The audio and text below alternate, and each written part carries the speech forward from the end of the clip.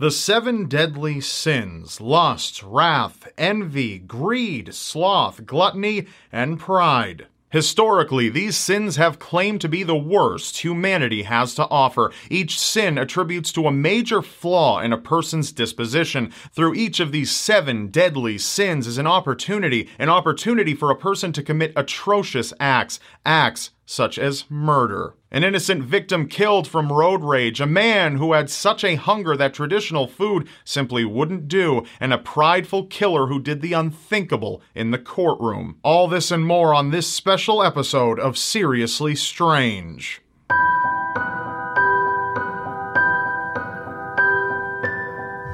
In our world, much has been explained, but that's only what's on the surface.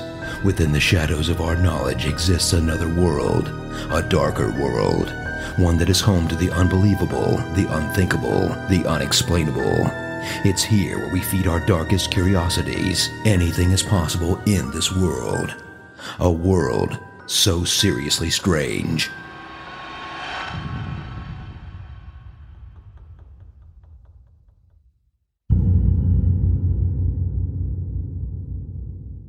A killer who claimed the life of her patients without mercy, all for a sexual thrill. Jane Toppan was born in 1857 in Massachusetts to a mother who died from tuberculosis and a father who was known very well in the community for being absolutely insane. At nearly 30 years old, Jane began training to become a nurse at Cambridge Hospital. Instead, she treated her patients like guinea pigs with experiments, often overdosing patients simply to see what the effects would be. She would at times get into the beds with her victims and hold them as they drifted away from the medication. Holding her victims while they died by her hand brought on intense orgasms. Jane knew that she wanted to replicate that sexual thrill any chance she got. Jane didn't only go undetected in her murderous endeavors, she was also given a better job at Massachusetts General Hospital. But eventually, administration caught on to the high number of deaths in her care, and she was dismissed the following year. So Jane eventually took on a career as a private nurse. She moved in with an elderly man named Alden Davis, who was a widower because Jane had actually killed his wife sometime earlier.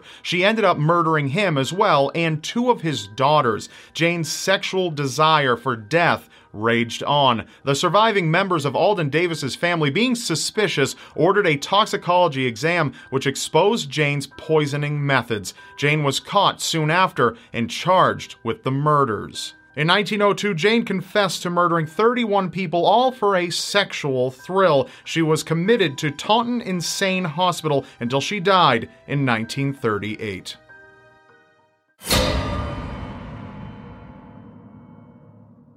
Wrath is excellent at clouding judgment and inspiring deadly decisions. Alan Garcia was a father engaging in a normal fatherly routine. He drove his truck to his children's school in October of 2015 in Albuquerque, New Mexico, to pick up his 7-year-old son, Isaac, and his 4-year-old daughter, Lily. Alan wanted to drop by the grocery store before heading home, and just as he was about to get off the highway, a car quickly cut across 2 lanes and blocked him. Alan, angered by this, cursed at 32-year-old Tony Torres, the man who had suddenly cut him off. Tony didn't seem at all concerned that he had just put Alan and his children's lives at risk, but he was still furious over Alan's objections. Tony pulled up alongside Alan's window and shouted an insult. So much rage had overtaken him, even though it was he who made the foolish move to cut Alan off, and Tony withdrew a gun. Alan immediately sped up to get away while Tony opened fire on the truck. Alan did anything he could to get away, but Tony fired off 4 shots at the truck before he raced off and disappeared. During the chaos, Alan heard his son utter something he'll never forget. Isaac said, "She's bleeding." Now with the threat gone, Alan turned his attention to his children. To his absolute horror, he saw 4-year-old Lily with blood in her hair. A bullet had ripped through the side of the truck and lodged right into the little girl's head. 2 nurses happened to be driving by and rushed to assist in helping the girl, but there was no hope. Lily died of her wounds and left the entire Garcia family shattered because of Tony's viciously uncontained rage.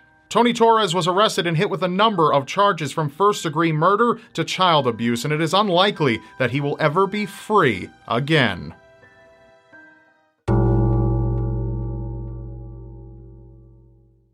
Envy can be a harmless, natural desire to have something that someone else possesses, but for some, if they can't have it, nobody can. Christine Paolillo was a girl born into a family soon to fall apart. Her father died in a work-related accident and her mother began abusing drugs. To make matters worse for Christine, in just kindergarten, she was diagnosed with alopecia, which resulted in noticeable hair loss. Because of this condition, Christine wore wigs and struggled with self-esteem over her appearance. Christine eventually reunited with her mother, who had remarried, and moved to Clear Lake City, Texas, and enrolled in Clear Lake High School. She was soon befriended by two very popular girls named Rachel and Tiffany. Her two new friends gave her a makeover to boost her self-confidence, and in 2003, Christine was voted Miss Irresistible by the entire student body and even got herself a boyfriend. Things seemed to be going better than ever, but there was an unseen darkness inside of Christine. She was known to be very jealous, but no one really knew just how much. Despite her good fortune, she had a burning envy for the life she couldn't have. It was no secret that Christine's new boyfriend Christopher was a less than positive influence on her, often isolating her and getting her into drug use. On July 18, 2003, Christine and Christopher drove to Tiffany's house. Tiffany, along with Rachel and two others, were inside. It was known by Christine and Christopher that drugs were kept in the house and they wanted to take them. It's not exactly known what happened in the house that day, but the bodies didn't lie. Christine and Christopher killed all 4 people inside of the house. But Christine didn't just kill her friends and make a getaway. No, her envious nature took control. Tiffany and Rachel were good to Christine. They didn't ridicule her as so many would have. They helped her, but Christine wanted more. As if they were her sworn enemies, Christine brutally murdered the two she called friends. Aside from shooting, she grabbed her revolver by its barrel and bashed in Rachel's head over and over with the butt of the gun. Christine's raging envy wasn't through. She stood over the bloody mess and shot Rachel's corpse in the crotch as a final envious insult. The crime that day would go unsolved for 3 years. Christine and Christopher ended up ending their relationship and walked their own separate paths of self-destruction. Christine was eventually tracked down and arrested. Christopher knew the police were looking for him and committed suicide by overdose in a heavily wooded area. Christine, being a juvenile at the time, avoided the death penalty and will be eligible for parole in 2046.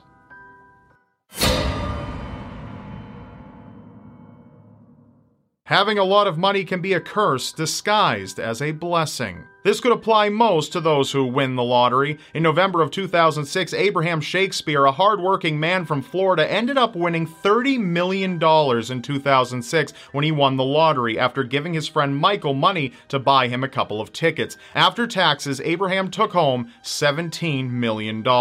Greed had reared its ugly head almost immediately. Michael wanted a large share for running into the store for him and even tried to sue Abraham, but the court ruled in Abraham's favor. But this event was a sign of things to come. Abraham quickly moved to a gated community, and aside from the nice house, Abraham barely spent his money on expensive things at all. But Abraham's path continued to lead towards shady territory. Friends incessantly bothered Abraham for money, and he gave much of it away, but began to regret his wealth. Having lost many friends, he eventually found comfort in a woman named Dee Dee Moore, who met with Abraham and expressed an interest in writing a book about him. Dee Dee seemed nice enough and gained Abraham's trust. She started a business with him and gave herself control of its funds. With this money, she lived extravagantly. Aside from this, Abraham's house and most of his property was transferred over to Dee Dee Moore's own company. Having taken exorbitant amounts of money from Abraham's fortune, Dee Dee knew that Abraham would eventually become a problem.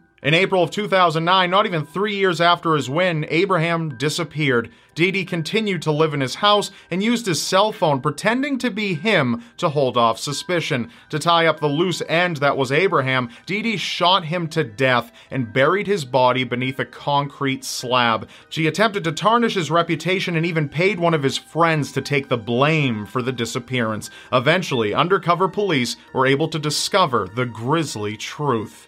Dee Dee took advantage of a generous man who would give anything to his friends at the drop of a hat. She now lives in squalor behind bars, where she will remain for the rest of her life.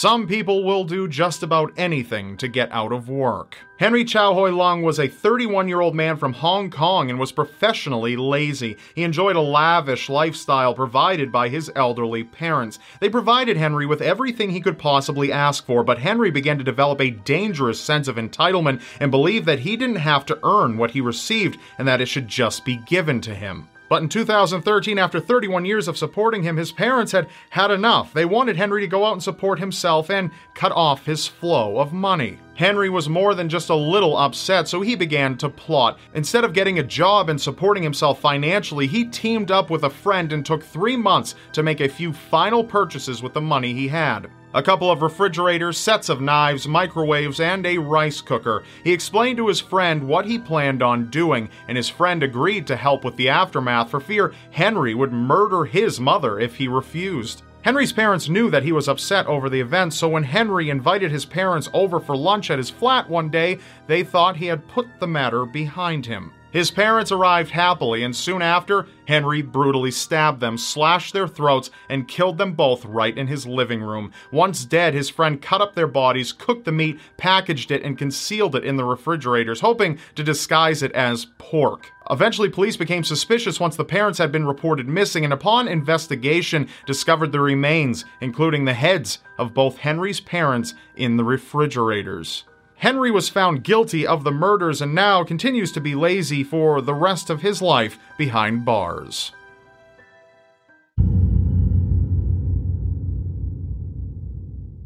Moderation is key to a healthy life. Nikolai Zhumagaliev was born in 1952 in the Soviet Union into a society that considered women as second-class citizens. His upbringing instilled a hatred for women and a dysfunctional life. Nikolai often failed at integrating into society, especially when holding down jobs. But this didn't matter very much in the long run. Nikolai was never destined for a normal life. A good indicator of this was when Nikolai decided to replace his teeth with white metal implants, which earned him the title of Metal Fang. Once Nikolai reached his mid-20s, he committed his first murder. Nikolai found a woman in a quiet area walking by herself. He swiftly ran up and grabbed her, dragged her off the road, slit her throat, and began drinking her blood right there. He then used his knife to fillet her flesh, rolled up pieces of fresh meat, and packed them away in his backpack.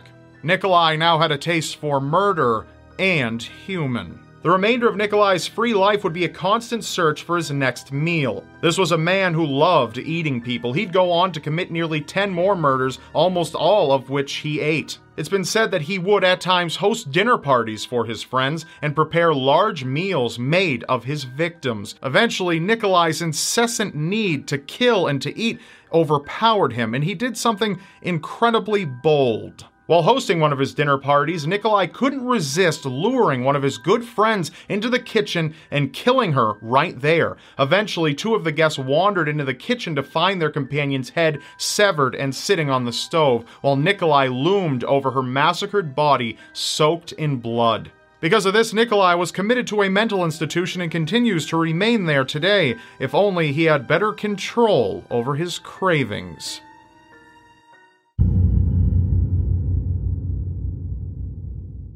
Pride, sometimes considered the deadliest of all sins, tied in to every other one of them. TJ Lane is perhaps one of the most prideful and entitled killers to ever see a courtroom. He was always regarded as a quiet, guarded kid in high school, but on February 27, 2012 at 7:30 a.m., his whole demeanor changed when he walked into the Chardon High School cafeteria, withdrew a .22 caliber pistol, and began gunning down anyone he could. 6 students were injured as a result of the shooting before TJ fled the building, chased out by teachers.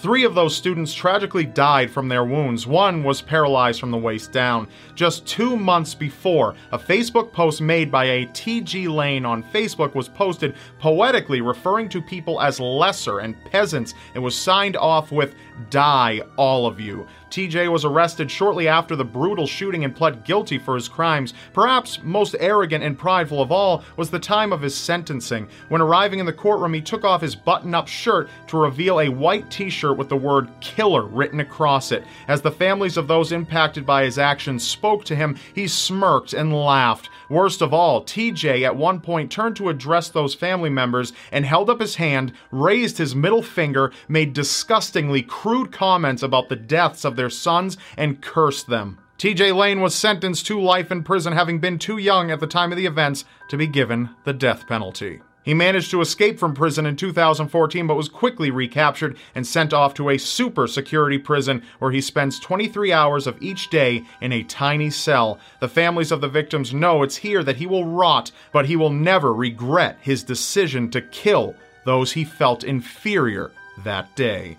Detective stories and murder mysteries all explore our fascination with crime and its repercussions.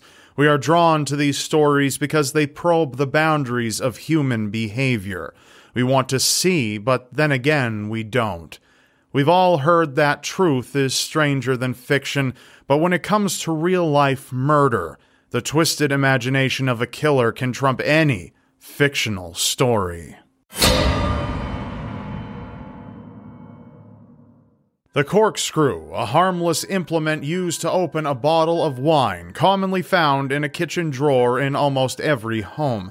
But you don't expect to find one sticking out of a human body.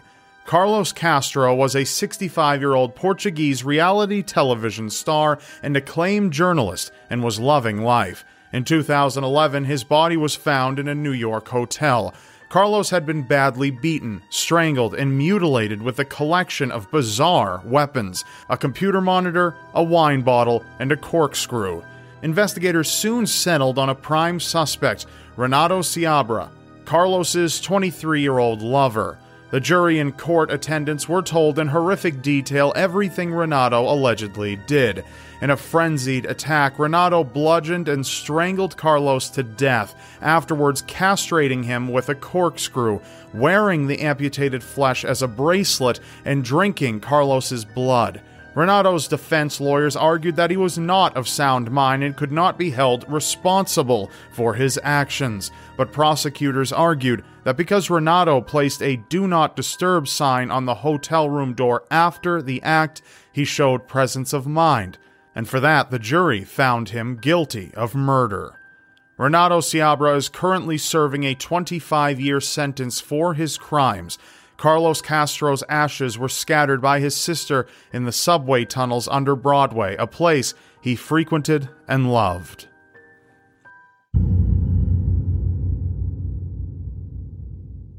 The eyes are the windows to the soul. Psychologists argue that we are hardwired from birth to fixate on them, to value someone's gaze, and to avoid it when being submissive. But it's one thing to be captivated by beautiful eyes, and another to collect them. Charles Albright was dubbed the eyeball killer by the press, and it's easy to see why. After carrying out crimes such as forgery and child molestation, from the 1960s onwards, he began collecting the eyes of his victims. An unusually bright child, Albright spent much of his time shooting animals and then preserving them to be stuffed and displayed, but he couldn't afford the glass eyes needed to add a lifelike finishing touch. Perhaps this is where the obsession began, but it wasn't until the early 1990s that his obsession turned to madness. Albright shot his first victim, Mary Lou Pratt, a 33-year-old prostitute living in Dallas, in the back of the head, before removing both of her eyes with surgical precision. 3 months later, in February 1991, Albright struck again, killing another prostitute named Susan Peterson. Her eyes had been removed just like Mary Lou Pratt's had. Curiously, Susan allegedly claimed to know who the eyeball killer was before she was brutally silenced. Albright's final victim, Shirley Williams, was found dead near a school, beaten more savagely than the others as his violence escalated. Albright kept his victims' eyes as tokens, much like he had done with the bodies of animals when he was a child. Thankfully, he was caught before he could harm anyone else. Although he insists to this day that he is innocent, and the real eyeball killer is still out there.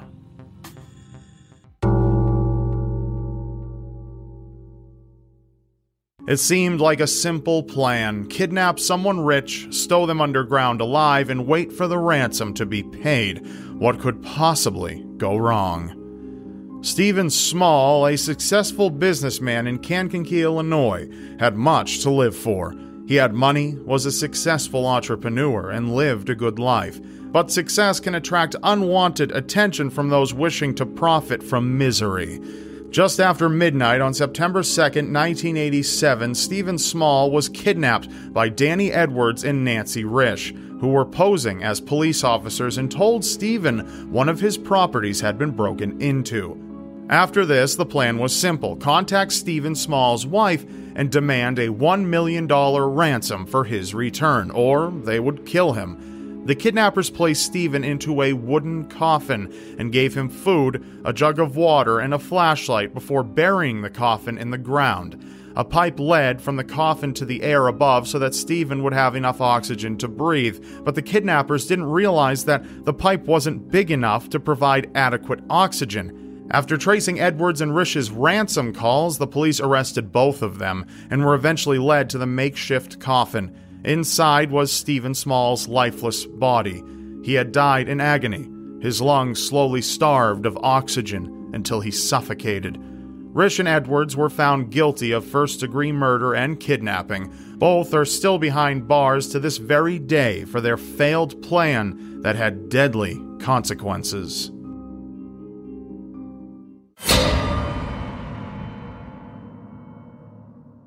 Since the 1950s, the term nuclear age has conjured fear. Between a nuclear war, faulty submarines poisoning the sea, or accidents like Fukushima and Chernobyl, radioactive waste is widely perceived as a threat. But it only takes the smallest drop of radioactive material to lead to a bitterly painful, incurable end. The poisoning of Alexander Litvinenko was brutal.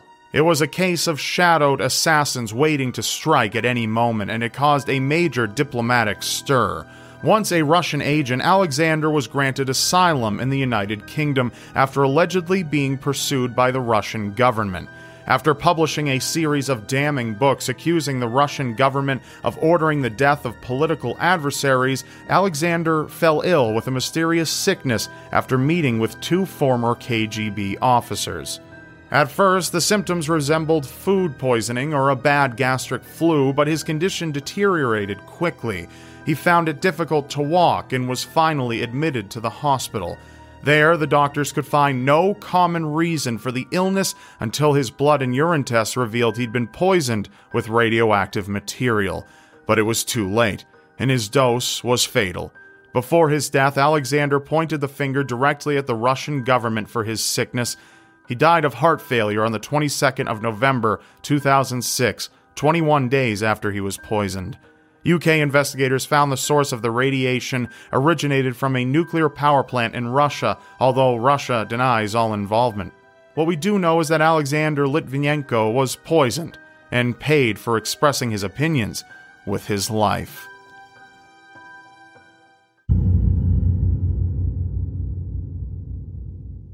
Retirement should be about happiness, a chapter in life that releases a person from the stresses of work and financial commitments. But for Mary Ann Swar and her brother Horace, retirement proved to be something entirely different, a once happy journey that took a turn into utter misery. 87-year-old Mary Ann Swar was well liked in her community of Lancaster, Pennsylvania.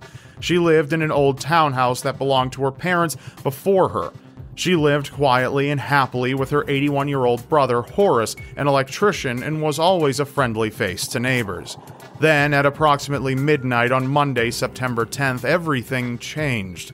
4 men forced their way into Mary and Horace's home and robbed them of all their valuable possessions, but did far worse.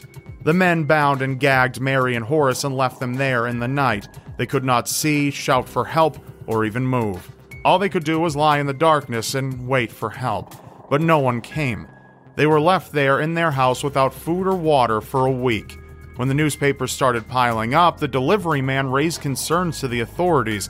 Police entered the house and found Mary still tied up and blindfolded, dead from thirst. Horace was barely breathing and later passed away in the hospital. 10 years later, after an anonymous tip, 3 men were eventually arrested, tried, and found guilty of the crime. John Arthur Askew, George Burkhart, and Dale Healy. They are still in prison today. The 4th man, Robert O'Neill, who knew about the robbery but never entered the house, was given a reduced sentence for cooperating with the authorities. This case is made all the more disturbing knowing how different the outcome could have been. Local police received an anonymous call the day after the robbery and were informed that 2 people were bound and gagged at a house in Lancaster. Unfortunately, the caller gave the wrong house number. Thank you for listening. Be sure to follow the Seriously Strange podcast so you don't miss what we've got in store for you. Watch the shadows and stay alive out there. Thanks to all of you for your support. The Seriously Strange podcast is made possible due in part to contributions made by our listeners like you. So if you would like to keep the Seriously Strange podcast online and accessible, please consider pressing the link that says Support the Show in the description of any podcast episode. You can then choose your preferred way to donate and send a contribution our way, because we can't do this without our listeners' support. If you decide to contribute, it's tremendously appreciated, and we thank you so much. We read every single message included with each contribution, so feel free to include your comments or even make a request for a future topic. Thanks for listening. We've got a lot more in store for you. Take care and enjoy your next episode.